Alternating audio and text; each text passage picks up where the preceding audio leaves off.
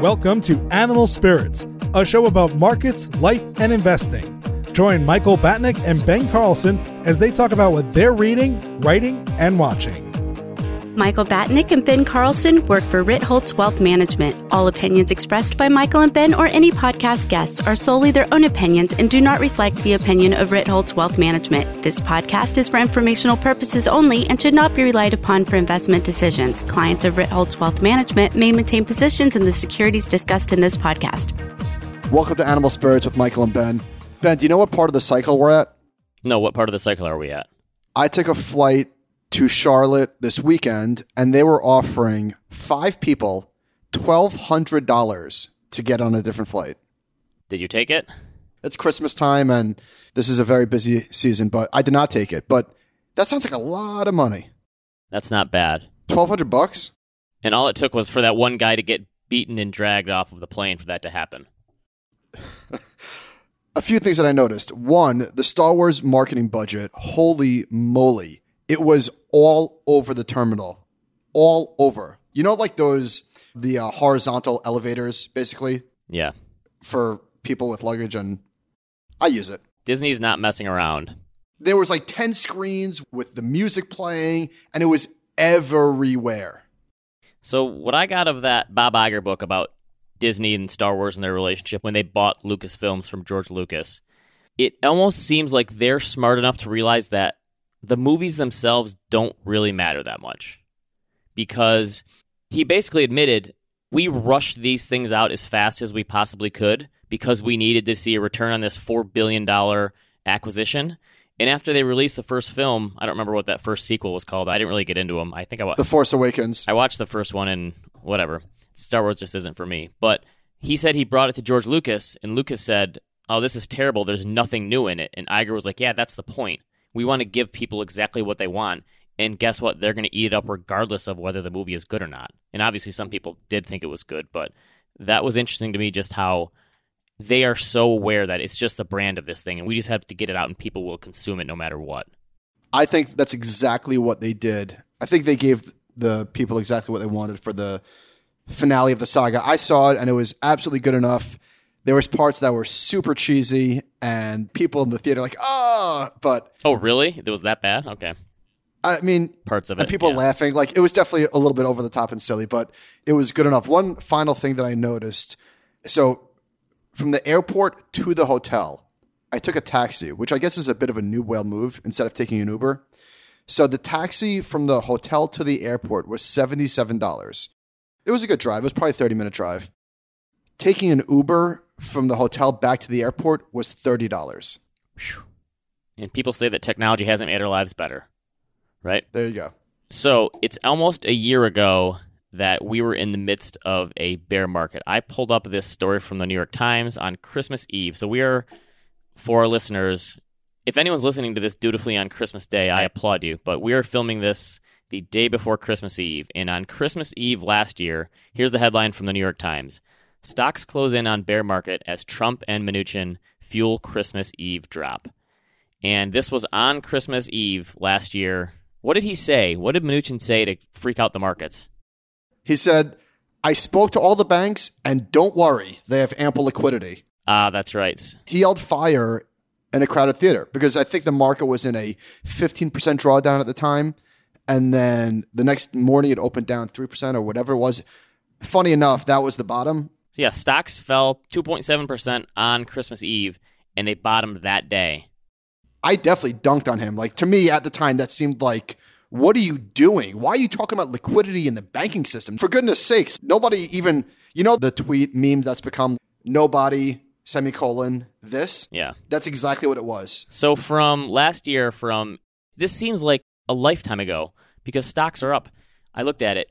Since they bottomed on Christmas Eve at the close, the S&P 500 is up 40%, almost 39% and change. Here's the returns from December 14th through December 24th. This is daily for the S&P. Down 1.9%, down 2.08%, flat, down 1.5%, down 1.6%, down 2%, down 2.7%. And that's what we're looking at. And we did a podcast that Friday before, it was the day before Christmas Eve in terms of trading days. And we were talking about people worried about recessions, and I went back and listened to some of this and looked at it. How'd we sound? We actually sounded pretty good. I'm going to rerun a post with some of the stuff that we said this week on Christmas Eve. Do we deserve a pat on the back? Well, for some of it, we said, listen, if you're looking for a buying opportunity, down 20% is not the worst place in the world, especially if you're a long-term investor. And the other thing is, we talked about how silly it would feel to hit new all-time highs again in 2019, because you said, well, it'd have to be a 25% gain to get back to all-time highs. And we said, I can't imagine that right now. And I think we're going on 20 all-time highs right now, and it just seems like a world ago. So No, 30. 32, actually. Of that many. So I looked at this, and I think one of the big differences that everyone is always looking for a bear market, and people argue, well, did that bear market reset the bull market, or was that... I think what people are really looking for in a reset is like a recessionary bear market versus a normal bear market. And I looked at this a while ago for Fortune, and so I looked at the number of double-digit corrections, either in and around a recession or completely outside of a recession. So there were 20 double-digit corrections during or around or caused by a recession. 14 of those were bear markets. The average drawdown was 33%, and they lasted 330 days from peak to trough. Non-recessionary periods, there was 33 of them, so more double-digit corrections, but just 6 of them were bear markets, and that's hitting that 20%, which I guess technically last December didn't hit because it was like 19.8. No, that's not true. No one follows intraday prices. Well, I'm about to tweet it. After we do this podcast, I'll do the tweet. Intraday, it was 20.21%. So, I mean, obviously we're splitting hairs. Here's what I think. I think the reason why it's not an official bear market, well, we know why. It's because it wasn't on a closing basis, but the recovery was so quick that if you blinked, it was over. Yeah, it was back by, it was on a total return basis, we made those highs by like April, which is really fast. So same thing with the one in, I believe 2011 was similar, maybe not as quickly, but it's hard to say that it's a bear market, even though I felt like we were in one. I guess with the benefit of hindsight, it was over so quick. Again, splitting hairs. The problem is those non-recessionary bear markets, I mean, every bear market, obviously in hindsight, is a good buying opportunity. That's just a fact because we're at all-time highs. So literally any day in history of the S&P 500 has been a good buying opportunity. But if we're talking about really great buying opportunities, you could do worse than buying in a bear market during a non-recessionary period. But the thing is, when they start falling, everyone assumes the world is falling apart and we're going into a recession. So during that time, it's never easy. And I think, yeah, you're right. We almost need this more extended period. The recessionary periods, again, the drawdown length was 330 days. That's just peak to trough. So that doesn't even include coming back. In non-recessionary periods, it was 134 days. Those recoveries are way faster. Every time stocks fall 10%, I just assume they're going to fall 20%. That's my personality. And it felt like that. And last year, we were kind of saying, well, there really is no reason for this. I know there was like a government shutdown happening, and people were worried about the trade war. And what really started it was inflation coming in a little hot.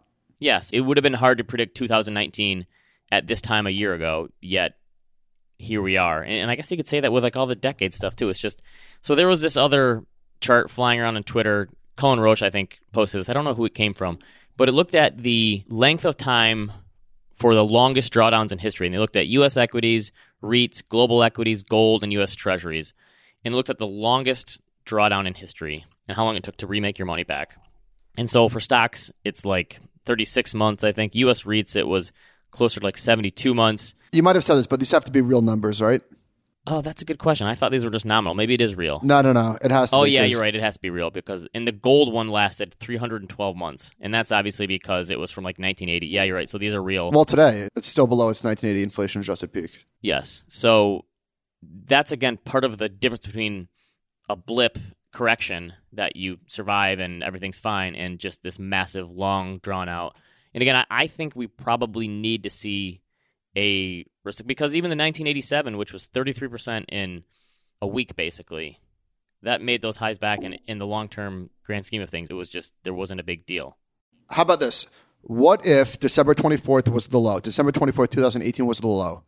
And we're sitting here today and stocks are above that level, but barely. We're 2% higher. To me, even though we didn't hit the official 20% on a closing basis drawdown, we would be talking today as if it was a bear market. Right, because stocks had gone nowhere for Right. If stocks went nowhere for a year and came within a hair of a 20% official decline, we would say that we're in bear market. And someone came to us last week and said, you guys are talking about how great stocks are doing. Well, from the 2018 highs, they're only up 10 or 12%. Isn't that a good thing? That's what I said. That's a pretty good thing if you consider the fact that over the last 3 years, the S&P is up 50% in total with dividends, and that's including a 20% pullback.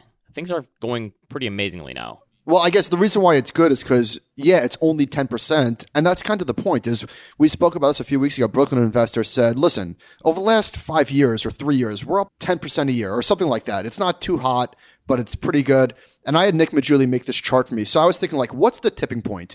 At what level are returns too high where they do really poorly over the next 12 months? And we're still working on this. I don't have all of the numbers, but it looks as if... So right now, the S&P 500 is up 30% over the past 12 months. And we went and looked back at all the 12-month rolling returns, and it looks like the level in which returns really start to come down in the following year is at around 35-40%. So that's like the melt up where it's just too much has been pulled for. And that was the 1987 thing where I think stocks were up 40% and change year to date going into October when they crashed like that. I looked at a bunch of different scenarios, and I shared this with you. I wrote a little post on it after we talked about it last week, and I said, what happens if the average return following an up year or following a down year, following double-digit gains or double-digit losses or just single-digit gains and losses? It was basically a similar average across the board, meaning it's really hard. Like you said, you have to almost get to an outlier event for the last year to impact this year because it doesn't really have much of an impact on average. Yeah, it was interesting looking at this chart. It looks like everything is sort of similar, but there seems to be a sweet spot for momentum where it is just eyeballing this. Like returns start to go even higher for the following year when you're between, call it, 15 and 30%. We'll put this in the show notes. So it's flat, flat, flat. It goes up and then it really starts to crash. And speaking of crash, somebody tweeted, Becky Quick is smart and more than qualified to host a financial morning show, having knowledge on many topics. But when she states she has to be in 100% equities, you know a huge correction is not far away and possibly a Japan-style bear market, contrary indicator for sure. So Becky quote tweeted him and said, I've been 100% in equities for the last decade. Pretty good mic drop.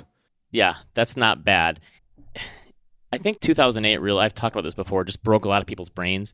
And you're saying this stuff in jest about how they offered you $1,200 to get off the flight, and that means that's where we're at in this stage of the cycle. Some people really believe that stuff. Well, that's why we joke. I mean, the joke is that there's people that for the last decade and forever and ever, this won't go away, are constantly looking for the signal. And let me tell you, if Mike Tyson opening up a trading strategy wasn't the top, stop. Remember that Mike Tyson I still can't believe it wasn't options? Mila Kunis rotates into cash in 2013. There's been so many that were like, man, this is perfect, and just stop. Yeah, it never works like that. And a lot of it is because back in the day, there just wasn't a lot of financial media. So anytime there was this turning point because of a magazine indicator or whatever, it was just coincidence. It doesn't tell you anything. I always say, like, you're not going to find a contrary indicator on CNBC. If you see there's like a trading tournament on the cover of Sports Illustrated for kids, that is a contrarian indicator. But anything that you see in Bloomberg or Barron's, just stop. Yes, just because there's too much of it these days, and everything can be a contrarian indicator if you really look too hard. So Barron's had Peter Lynch in an interview this weekend, and doesn't it seem like he's looked the same for the last 40 years since he retired? I guess he retired in 1991. I mean, he kind of went out on top. He was like the Barry Sanders of his day for the investment business. He went out on top in 91. And it's kind of a funny, the headline, Master Stock Picker Peter Lynch, if you only invest in an index, you'll never beat it. Technically, that's not true. If you have securities lending in there, that's technically not true. You could potentially beat it. But or what if you use leverage? If it's a 3-time ETF? Quick note on Peter Lynch. I was thinking about this. He is rich and famous and relatively anonymous. You know who's sort of like that? I don't know why I was thinking about this. Maybe I saw a movie. I don't know. Tom Clancy. You have any idea what that guy looks like? No. But wouldn't you say a lot of the rich hedge fund dudes are like that, where they make billions of dollars a year, but 9 out of 10 people couldn't pick them out of a lineup? Yeah, I'm pretty sure Ray Dalio could walk down the street, although now that he's an influencer, maybe not. But Bill Ackman, for instance, nobody would bother him, or a few people would bother him walking down the street. Lynch had some pretty good quotes in here. He's a pretty good at like the legendary investor. I think that's half of it. Don't you think? Like if you can come up with a good quote that people can use over and over again, like that's part of it. So he says, the thesis underlying everything, whether you're an actively managed fund or a passive fund, is that the U.S. will be okay. If you don't believe that, you shouldn't be in the stock market. And that's the problem with the people that are always looking for contraindicators these days, is that a lot of them just don't think things are going to be okay, which is just got to be a terrible, horrible way to go through life. I'm going to write about this, about the benefits of optimism based on that Iger book, coming up with a few things. But so this was kind of interesting. He was in grad school at Wharton. For his thesis, he interviewed Jack Bogle. It doesn't say what his thesis was, but I thought that was kind of interesting, the fact that they came together. Where did you find that? Oh, there was 2 Barron's articles, so they found it in one, and he said his first investment in Flying Tiger Airline grew tenfold and paid for his grad school, where he met his future wife. And for his thesis, he interviewed Jack Bogle. He pulls out the good one that I think has been used a million times. He said in the past 100 years, there have been 60 declines of 10% or more, and most people have lost more money anticipating the corrections than the actual corrections themselves. That's pretty good. After reading through this, I think a lot of stock pickers were quoting him on Twitter all weekend. I don't think that there's a lot you can learn from Lynch as a stock picker. I think he's one of those guys that did it his own way, and you can't really drill it down to a formula, and so I don't think emulating Peter Lynch is going to ever get you anywhere. What say you? I mean, did you read his books back in the day? I didn't walk away from those thinking, I can be a stock picker just like Peter Lynch. I think a lot of people did. I think he created a generation of stock pickers. I loved One Up on Wall Street. When I read Beating the Street, which was his second one, that was honestly one of the books that made me think, okay, I'm definitely never going to be a stock picker or an analyst, because talking about all the stuff that he had to do and all the calls he had to have with management and flying around the country and checking on supply chains, that's when I checked out and said, oh, this is not for me.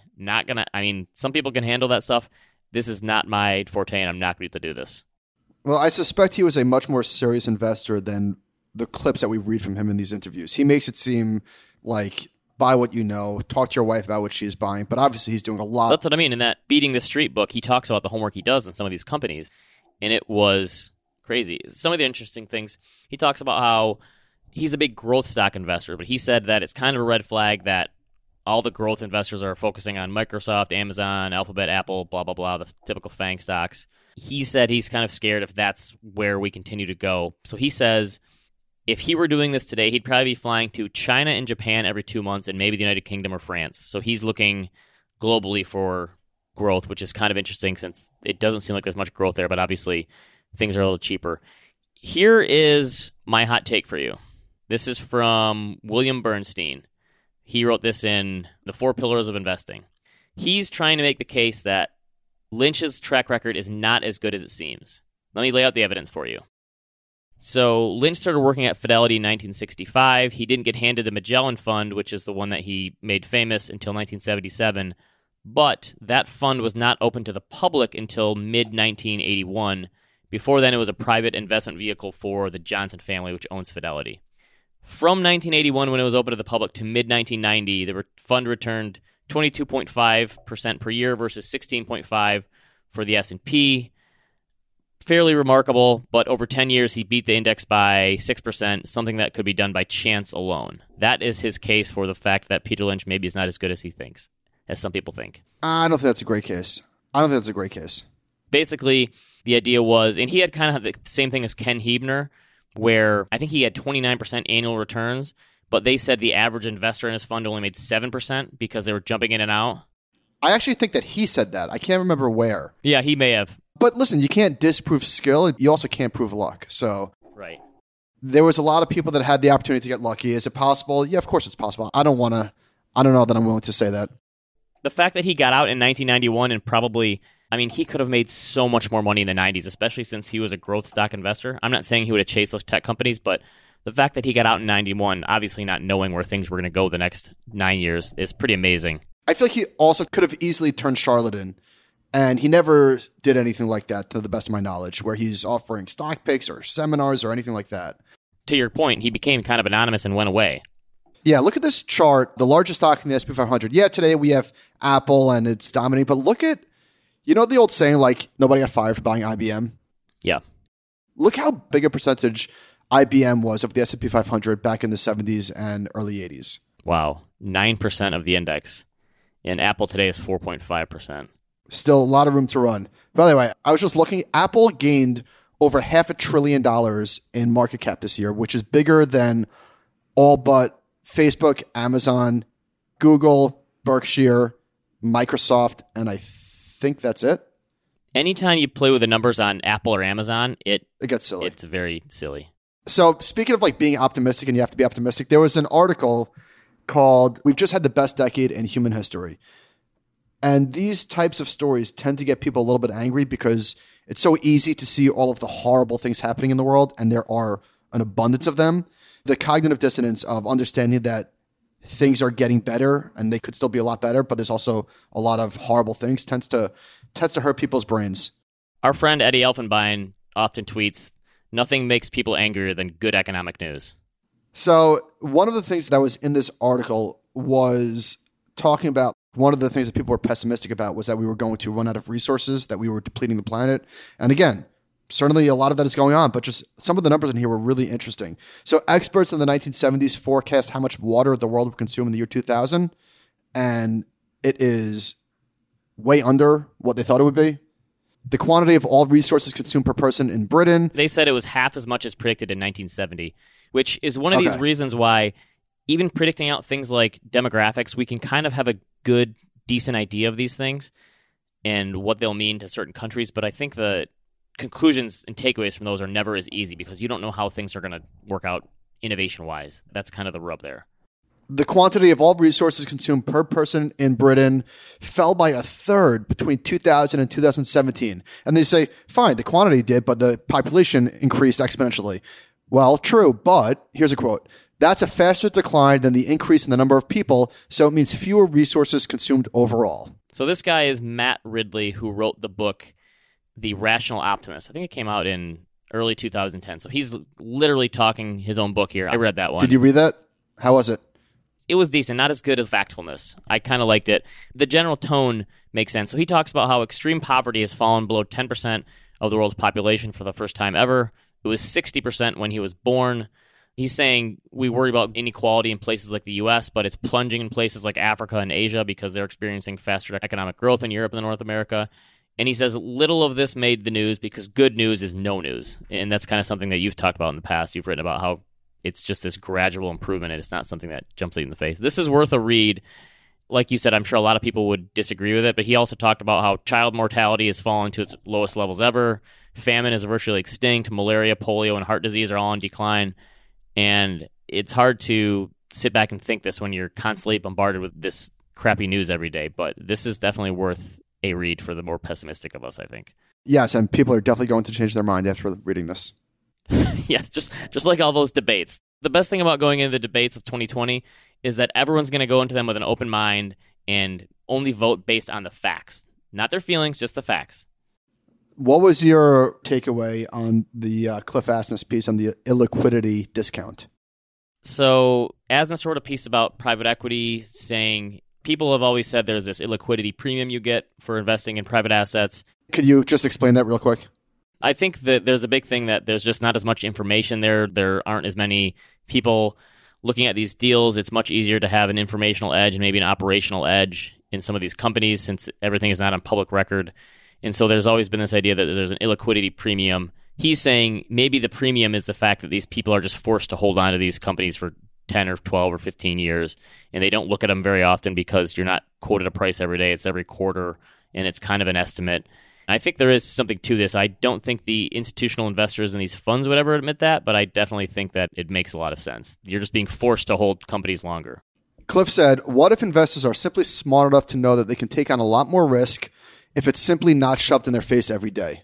If investors are going to move from a better portfolio to a worse one because it's easier to live with, that may, yet again, be rational, but they should be open-eyed about what they're doing. I don't know that not that they would admit that they're doing it, I don't think that they think that they're doing it, even if it makes sense. And I've been on this train. I think it makes a lot of sense for you to lock up your money because you can't do something behaviorally that's going to shoot yourself in the foot. I think that is actually worth paying for. Forget about the management fees. I'm saying even if you're going to quote unquote underperform an index fund, who cares? How much should you be willing to pay? Is it 1% a year to trail? Is it 2%? Is it 3%?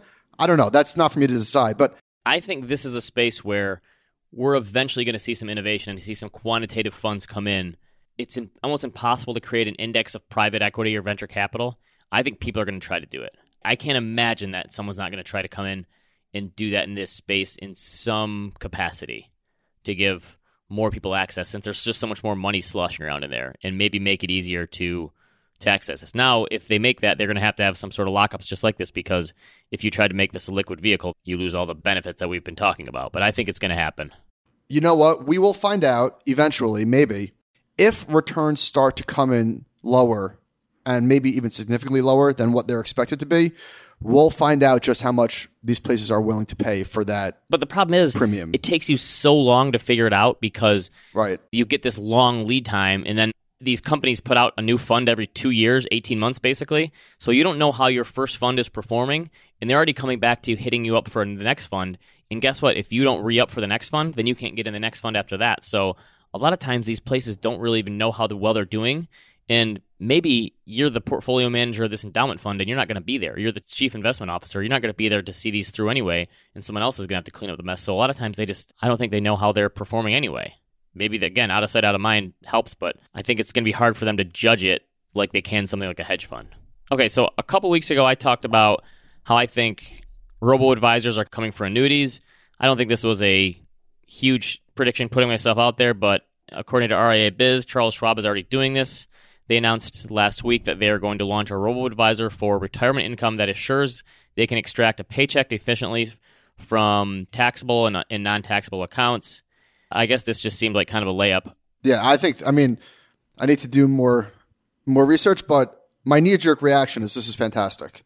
Yes, I still don't really know how they're going to do it, but I think a big, huge firm like Charles Schwab or Vanguard can effectively do this in a pretty cost-effective manner and manage it for you. I just think it's kind of the illiquidity premium thing for out of sight, out of mind. It probably doesn't really make sense in a lot of ways intuitively, but in practice it does. I think that's kind of the same thing with this, is they're going to give you the same kind of portfolio, and they're just going to bucket it in different ways, and they're going to take withdrawals for you and give you a quote-unquote income, but it's literally just taking withdrawals from a portfolio. They're just going to be doing it in a different manner than doing it for you. It's going to be a similar portfolio, don't you think? Yeah. You know what will go away, potentially, in 2020? Disney's share of the box office. They got 80% of box office hits this year. So here's what they did. What do they have? 10 movies that did $1 billion or something ridiculous? Star Wars, Aladdin, Lion King, Frozen 2, Toy Story 4, Avengers Endgame, Spider-Man Far From Home, and Captain Marvel. What are they going to do next year? A remake of every one of these, probably? What else can they do? I mean, that was the other thing from Iger's book. It's just staggering how many assets they own, but they kind of pushed the chips in this year, did they not? There's not much more. I know they're going to do, let's see, the other one, Mulan, is coming out. I know they're doing a live-action one of. They've kind of done most of the live-action ones at this point. I guess their big thing is going to be Disney Plus now. I guess so. That's pretty wild. So Elon Musk yesterday tweeted, just looked at my wiki for first time in years. By the way, don't believe that. He's definitely got a Google alert set up for his own name. By the way, can someone please delete investor? I basically do zero investing. And then he said, if Tesla and SpaceX go bankrupt, so will I, as it should be. And it looks like if that is going to happen, it's not going to happen anytime soon, because Tesla just hit funding secured levels, which is hand up, really remarkable. How long ago was that he tweeted that? Maybe a year and a half ago? 2017, I believe. If you would have asked me at that time, and it got down to, what did we say, $180 a share, will this company ever get back to $420 a share? You could have given me like 7 years, and I would have said, probably not. And it's already there. How many brains has this one stock broken? It's unbelievable. Around 16% of the float is still held by short sellers. And since the lows, again, so it's a cherry pick a little bit, but since the lows, short sellers have absorbed, according to Business Insider, a $7.6 billion loss. Wow. Oof. This thing is just ripping. And is there any news? I mean, is the only reason it's going up because it hasn't gone out of business yet? Is that as easy as it is? I don't know what's going on, but this is wild to watch. So on a year-to-date basis, Tesla is up.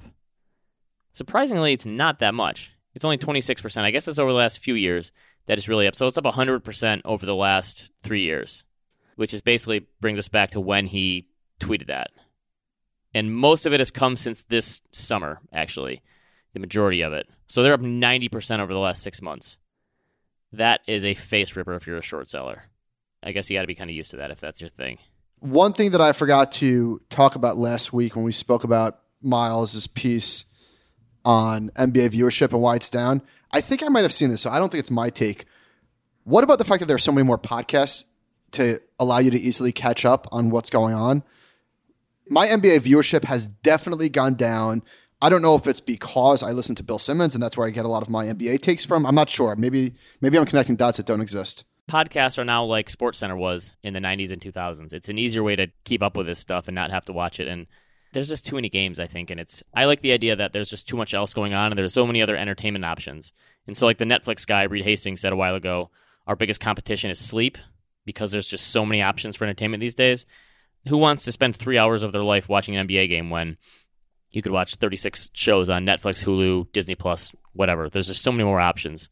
Whereas back in the day, sports didn't have as much of a competition there. That's what I think. In NFL, there's only 16 regular season games. There's still that sort of capacity constraint thing where people will still watch, but I don't think the NBA has that. All right, listener questions. I'm teaching a personal finance course next summer, and I'm seeking insights from people in finance and investing. If you were teaching a personal finance course to a bunch of 19-year-old kids who likely come from lower middle class or poor families, what would your primary focus be? Saving and spending? I think running your own household. So how do you become your own household CFO, for lack of a better term, which I got from one of the new Millionaire Next Door books. I think a lot of people just never realize how to set up a system in place to pay their bills and allocate their paycheck when it comes in, understand taxes. I think I would spend a lot of time on just the really personal finance stuff. And if you save a little time at the end for investing, that's fine, understanding markets. But I think the personal finance stuff, especially for young kids, and understanding what to do with a paycheck and how to further your career, I think that stuff's way more important. We agree. You know who really understood saving and spending? Jamie Lee Curtis's character in Trading Places. I was listening to our podcast this morning. We did a random watch down Wall Street on Trading Places. And I missed an opportunity to say that Jamie Lee Curtis was joining the FIRE movement. Yes, I missed that too. Yes, I teed that up for you and you didn't get it. So she had $42,000 saved in T-bills in 1983 and was going to retire at age 25, live off the interest. Totally missed on that one. Do you mind if I read a listener question? Have at it. Name check the companies you think will be 10 baggers by 2030. That and what you guys think we'll see in general by 2030. Is this a serious question? It's just kind of having fun, I think. Okay. Well, I don't pick stocks, so I can't even begin. I wouldn't predict that any of the mega cap companies that I know are going to be 10 baggers. I don't think Starbucks is going to go up tenfold in the next decade. If you want to find a 10 bagger, read the Peter Lynch article in Barron's. He talked about it. I wouldn't be able to either. Here's the non-answer on what to expect in 2030. It's kind of like the Jeff Bezos thing. I think a lot of people have used this framework at this point. Figure out what's not going to change. I think that's much easier than figure out what is going to change. That's a good way to frame it. I have a take there. I think that people are, I'm making this up. I have no evidence, but I get the sense that people are betting against giant tech. And I think that we're going to be talking about Google, Apple, Amazon, Facebook, and they're just going to be a giant dominant part of our lives for the foreseeable future. I don't see that going away. Here's my hot take on this. A lot of people think that we're going to regulate these tech firms. I think it's always going to be just a little slap on the wrist. I don't think we're going to be able to. They've made consumer lives so much easier. I don't think that there's enough groundswell support unless Facebook helps elect some schmo off the street somehow. I don't think that that's ever going to happen because these tech people still have so much more control and so much more money to throw at the government. I don't think that stuff's ever going to happen. I've always wondered if I understand the following correctly and if this scenario could possibly happen. When the day comes that I want to sell my holdings, if there are no buyers for the stocks and or ETFs, is it possible I won't be able to sell them? Sure. If there are no buyers, you can't sell. I don't know if that doesn't matter if it's an ETF or a stock or... This would be pretty far down my list of worries, especially ETFs or mutual funds.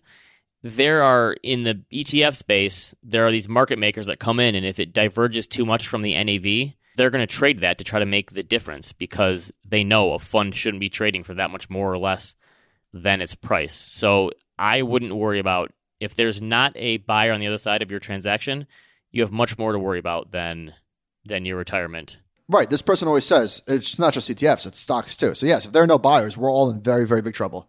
Somebody said, what about sharing some book recommendations for the little kids you guys have? My almost 3-year-old, he grew up on a book called The Gruffalo, and he absolutely loves it. There's The Gruffalo's Child, and there's a show that they made, or I guess a little short movie that they made on Amazon Prime, which is fantastic. Now he's really into No David. Okay, my 5-year-old is starting to learn how to read now that she's in kindergarten.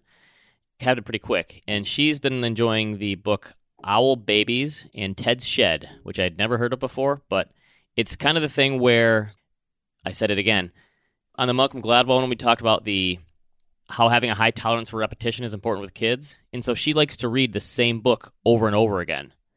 And if it rhymes a little bit, she starts to get to know the words, and you can see it clicks a little bit more each time that she reads and learns more. So she likes to read the same book, and those are the two she's been harping on lately. So those are the ones we like. My little kids like anything with animals in it, so they don't really care. So my two favorite children's books, this is cliche for good reason, are Oh, the Places You'll Go. I reread it when Kobe was born, and I forgot how magnificent it is. I know it's at every graduation, but there's a reason. It's a great book. And the other one was The Giving Tree. Giving Tree is my favorite too.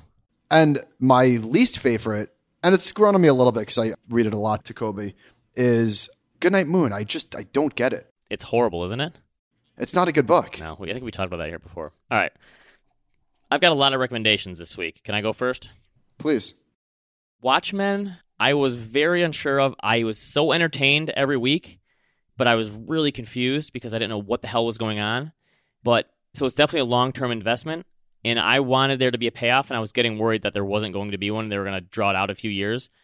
The final 2 or 3 episodes were amazing in this show, and they gave us the payoff and explained everything and brought it all together and all these different stories, like these 3 different story arcs.